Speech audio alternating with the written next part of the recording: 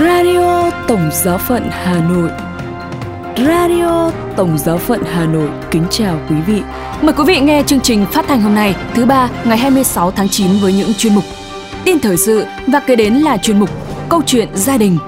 Bây giờ mời quý vị nghe tin thời sự với những nội dung đáng chú ý sẽ có trong buổi tối hôm nay. Hoạt động tại Tổng Giáo phận Hà Nội. Giáo phận Roma dự kiến hàng nghìn người tham dự cầu nguyện đại kết cho Thượng Hội đồng Giám mục. Một linh mục bị bắt cóc ở Nigeria được trả tự do và Ngoại trưởng Tòa Thánh lên án sự tai hại của các cuộc thử nghiệm hạt nhân.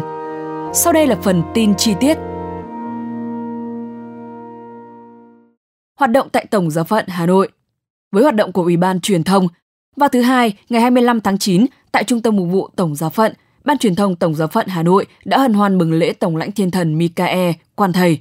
Trong ngày mừng lễ, các thành viên Ban Truyền thông được lắng đọng tâm hồn trước Chúa Giêsu Thánh Thể, dâng lời chúc tụng và tạ ơn cùng xuất sáng lãnh nhận bí tích giao hòa. Điểm nhấn của ngày mừng lễ Quan Thầy là giờ huấn đức của Đức Tổng giám mục Giuse Vũ Văn Thiên. Cao điểm của ngày mừng Quan Thầy là thánh lễ vào lúc 10 giờ tại nhà nguyện của Trung tâm Mục vụ do Đức Tổng giám mục Giuse chủ sự. Ngày mừng lễ được nối dài sang buổi chiều với những tiết mục văn nghệ vui tươi và những chia sẻ ý nghĩa đến từ quý cha cũng đang hoạt động trong lĩnh vực truyền thông. Liên quan đến hoạt động tại các giáo xứ, sáng thứ Ba, ngày 26 tháng 9, giáo họ hội động trực thuộc giáo xứ Công Xá đã được Đức Tổng giám mục Giuse Vũ Văn Thiên về làm phép nhà mục vụ và dâng thánh lễ tạ ơn. Giáo họ tọa lạc tại thôn Hội động, xã Đức Lý, huyện Lý Nhân, tỉnh Hà Nam.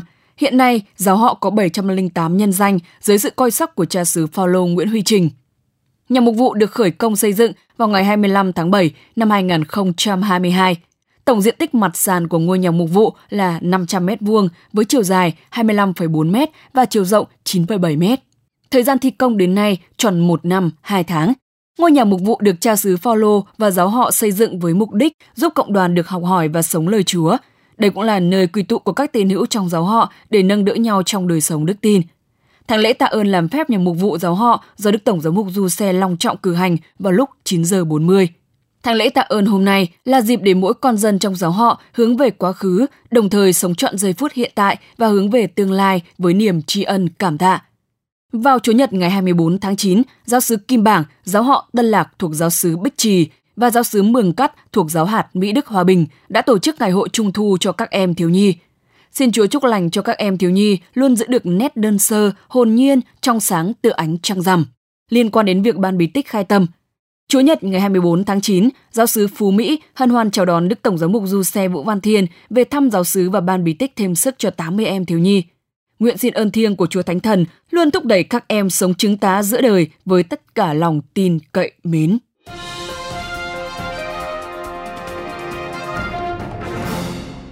Giáo phận Roma dự kiến hàng nghìn người tham dự cầu nguyện đại kết cho Thượng Hội đồng Giám mục. Ngày 25 tháng 9, giáo phận Roma dự kiến có hàng nghìn người hành hương sẽ tham dự buổi cầu nguyện đại kết tại Vatican vào cuối tuần này. Buổi cầu nguyện được tổ chức trước thềm Thượng Hội đồng Giám mục Thế giới diễn ra tại Roma vào tháng 10. Trong một thông báo, giáo phận Roma ước tính có khoảng 3.000 người tham dự buổi cầu nguyện mang tên Cùng nhau quy tụ dân Chúa vào ngày 29 đến 30 tháng 9. Buổi cầu nguyện này sẽ có sự hiện diện của Đức Thánh Cha Francisco và đại diện của các giáo hội khác. Đây sẽ là cơ hội để phó tác công việc của Thượng Hội đồng trong Chúa Thánh Thần.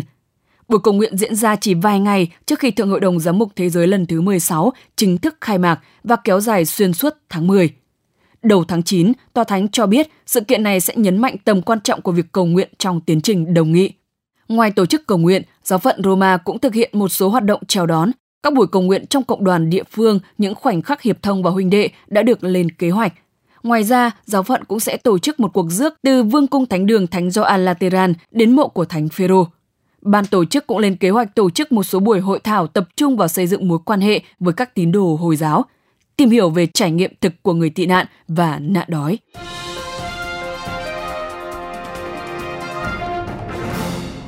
Một linh mục bị bắt cóc ở Nigeria được thả tự do. Giáo phận Enugu ở Nigeria đã bày tỏ lòng biết ơn đối với Thiên Chúa và các tín hữu sau khi cha Marzenilus Obioma Okide được trả tự do, người đã bị bắt cóc vào ngày 17 tháng 9 vừa qua. Trong một tuyên bố vào ngày 22 tháng 9, cha Ugukie, trưởng ấn giáo phận Enugu cho biết, chúng tôi vui mừng thông báo với các bạn rằng anh trai và linh mục của chúng tôi, cha Marzenilus Obioma Okide, đã được thả ra khỏi hang ổ của những kẻ bắt cóc. Ngài cho biết thêm, cha Okide, một linh mục quản xứ tại giáo xứ Thánh Maria Omofia Agu Afa thuộc giáo phận Enugu, đã được trả tự do vào tối thứ Năm, ngày 21 tháng 9.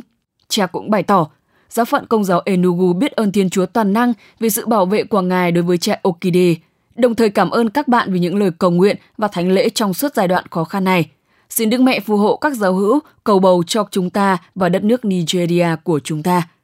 Nigeria đã trải qua tình trạng bất ổn kể từ năm 2009 khi cuộc nổi dậy của Boko Haram bắt đầu với mục đích biến đất nước này thành một quốc gia Hồi giáo. Kể từ đó, nhóm này, một trong những nhóm Hồi giáo lớn nhất ở châu Phi, đã dàn dựng các cuộc tấn công khủng bố bừa bãi nhằm vào nhiều mục tiêu khác nhau, bao gồm các nhóm tôn giáo và chính trị cũng như dân thường. Tình hình bất an trong nước càng trở nên phức tạp hơn do có sự tham gia của những người chăn nuôi Fulani, chủ yếu là người Hồi giáo, còn được gọi là dân quân Fulani. Vụ bắt cóc cha Okide là vụ mới nhất trong hàng loạt vụ bắt cóc và giết người ở quốc gia đông dân nhất châu Phi liên quan đến các giáo sĩ, chủng sinh và các Kitô hữu khác. Vào ngày 2 tháng 8, một linh mục và một chủng sinh đã bị bắt cóc khỏi giáo phận Mina. Cha Paulo Sanogo đến từ Mali và chủng sinh Melchior Mahinini đến từ Tanzania đã được thả vào ngày 23 tháng 8 sau 3 tuần bị giam cầm. Trong một cuộc phỏng vấn với ACI châu Phi vào ngày 1 tháng 9, hai thành viên của dòng truyền giáo châu Phi cho biết tổn thương mà họ trải qua trong 3 tuần bị giam cầm là một điều may mắn vì nó đã củng cố đức tin của họ.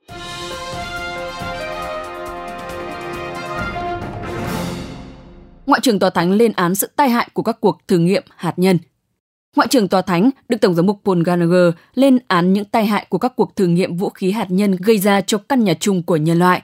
Đức Tổng giám mục Ngoại trưởng đưa ra nhận định trên đây trong bài tham luận tại khóa họp thứ 13 hôm 22 tháng 9 vừa qua của Hội nghị tại Liên Hiệp Quốc để tạo điều kiện cho Hiệp ước cấm toàn diện thử nghiệm hạt nhân bắt đầu có hiệu lực.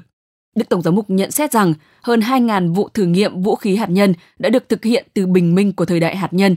Chúng đã làm cho vô số người phải chịu những hậu quả của phóng xạ gây ra cho sức khỏe của họ và đã làm cho căn nhà chung của chúng ta bị ô nhiễm.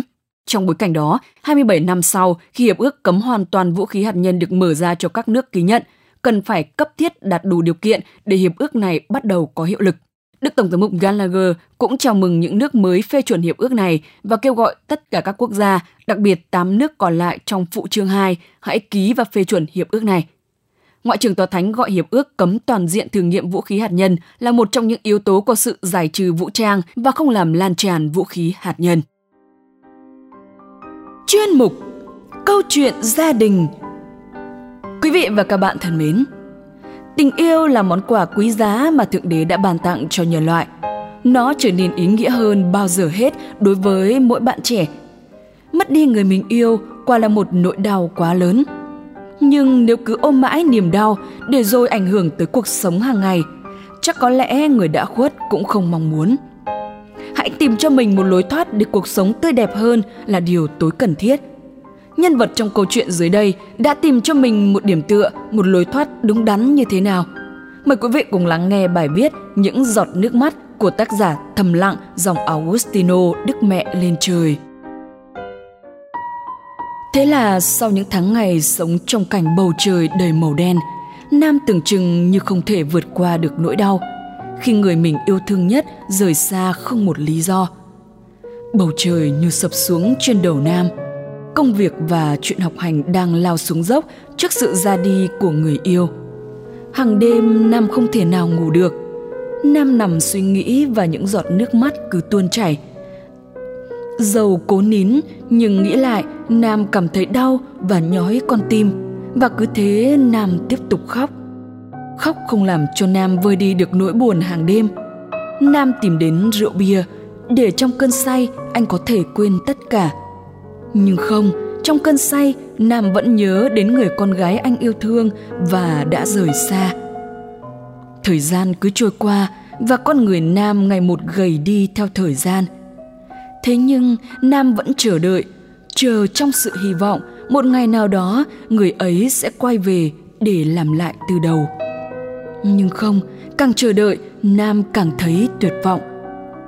Chính lúc tuyệt vọng đó, Nam nghĩ về những người thân trong gia đình. Nam nghĩ về người bố, người mẹ và các anh chị em đã vất vả hy sinh để Nam ăn học, nhờ thế mới được như ngày hôm nay. Nam nghĩ về thời còn bé, được mẹ hay dẫn đi đến nhà thờ. Mẹ quỳ xuống và gập tay, còn Nam thì cứ nhìn thẳng vào mẹ và thấy miệng mẹ cứ lẩm bẩm. Những lúc như thế, Nam được mẹ nhắn nhủ đôi lời. Sau này lớn lên, dẫu có chuyện gì khó khăn xảy đến với con hãy luôn tin tưởng vào Chúa, hãy trông cậy vào Ngài, nhớ lời mẹ dặn nhé con. Lời người mẹ dặn năm xưa cứ thế vang vọng trong Nam. Nam nghĩ cần phải đứng dậy, không được để cho cuộc đời của mình bị chìm đắm trong cơn say tình yêu mãi được, bởi biết bao người đã lo lắng cho Nam. Trong giây phút đó như có một động lực thúc đẩy. Nam chạy xuống nhà lấy xe và chạy đến một ngôi nhà nguyện nhỏ. Nam quỳ xuống và những giọt nước mắt cứ rơi. Trên môi Nam cứ lẩm bẩm: Chúa ơi, con phải làm sao bây giờ? Trong nỗi đau đó, Nam cảm nhận được nỗi đau của Chúa năm xưa. Chỉ còn lại mấy người thân lác đác theo Chúa. Chính nỗi cô đơn đó đã khai sáng cho Nam. Những trang sách đã đọc đâu đó lại hiện về như tiếp thêm động lực. Ngay cả cái bóng của chính mình cũng bỏ ta mà đi. Chỉ khi trở về với chính mình, trở về với nội tâm, ta mới cảm thấy được bình an. Sau khoảng lặng quý bên Chúa đã làm cho Nam lấy lại được chính mình. Nam thầm lặng cảm ơn Chúa sau một thời gian dài như mất phương hướng, không có lối thoát. Thời gian ngồi lại bên Chúa đã làm cho Nam thay đổi lại con người của mình. Giờ đây, Nam nhìn mọi sự một cách tích cực. Nam cảm ơn người đến người đi trong cuộc đời, để rồi rút ra được điều gì đó trong cuộc sống. Nam nói giờ có gặp lại người xưa, Nam vẫn nở một nụ cười thân thiện, không oán trách hay né tránh. Vì trong cuộc sống luôn có những điều bất ngờ để tạo nên những bài học quý giá nhất. Radio Tổng Giáo phận Hà Nội xin chào và hẹn gặp lại.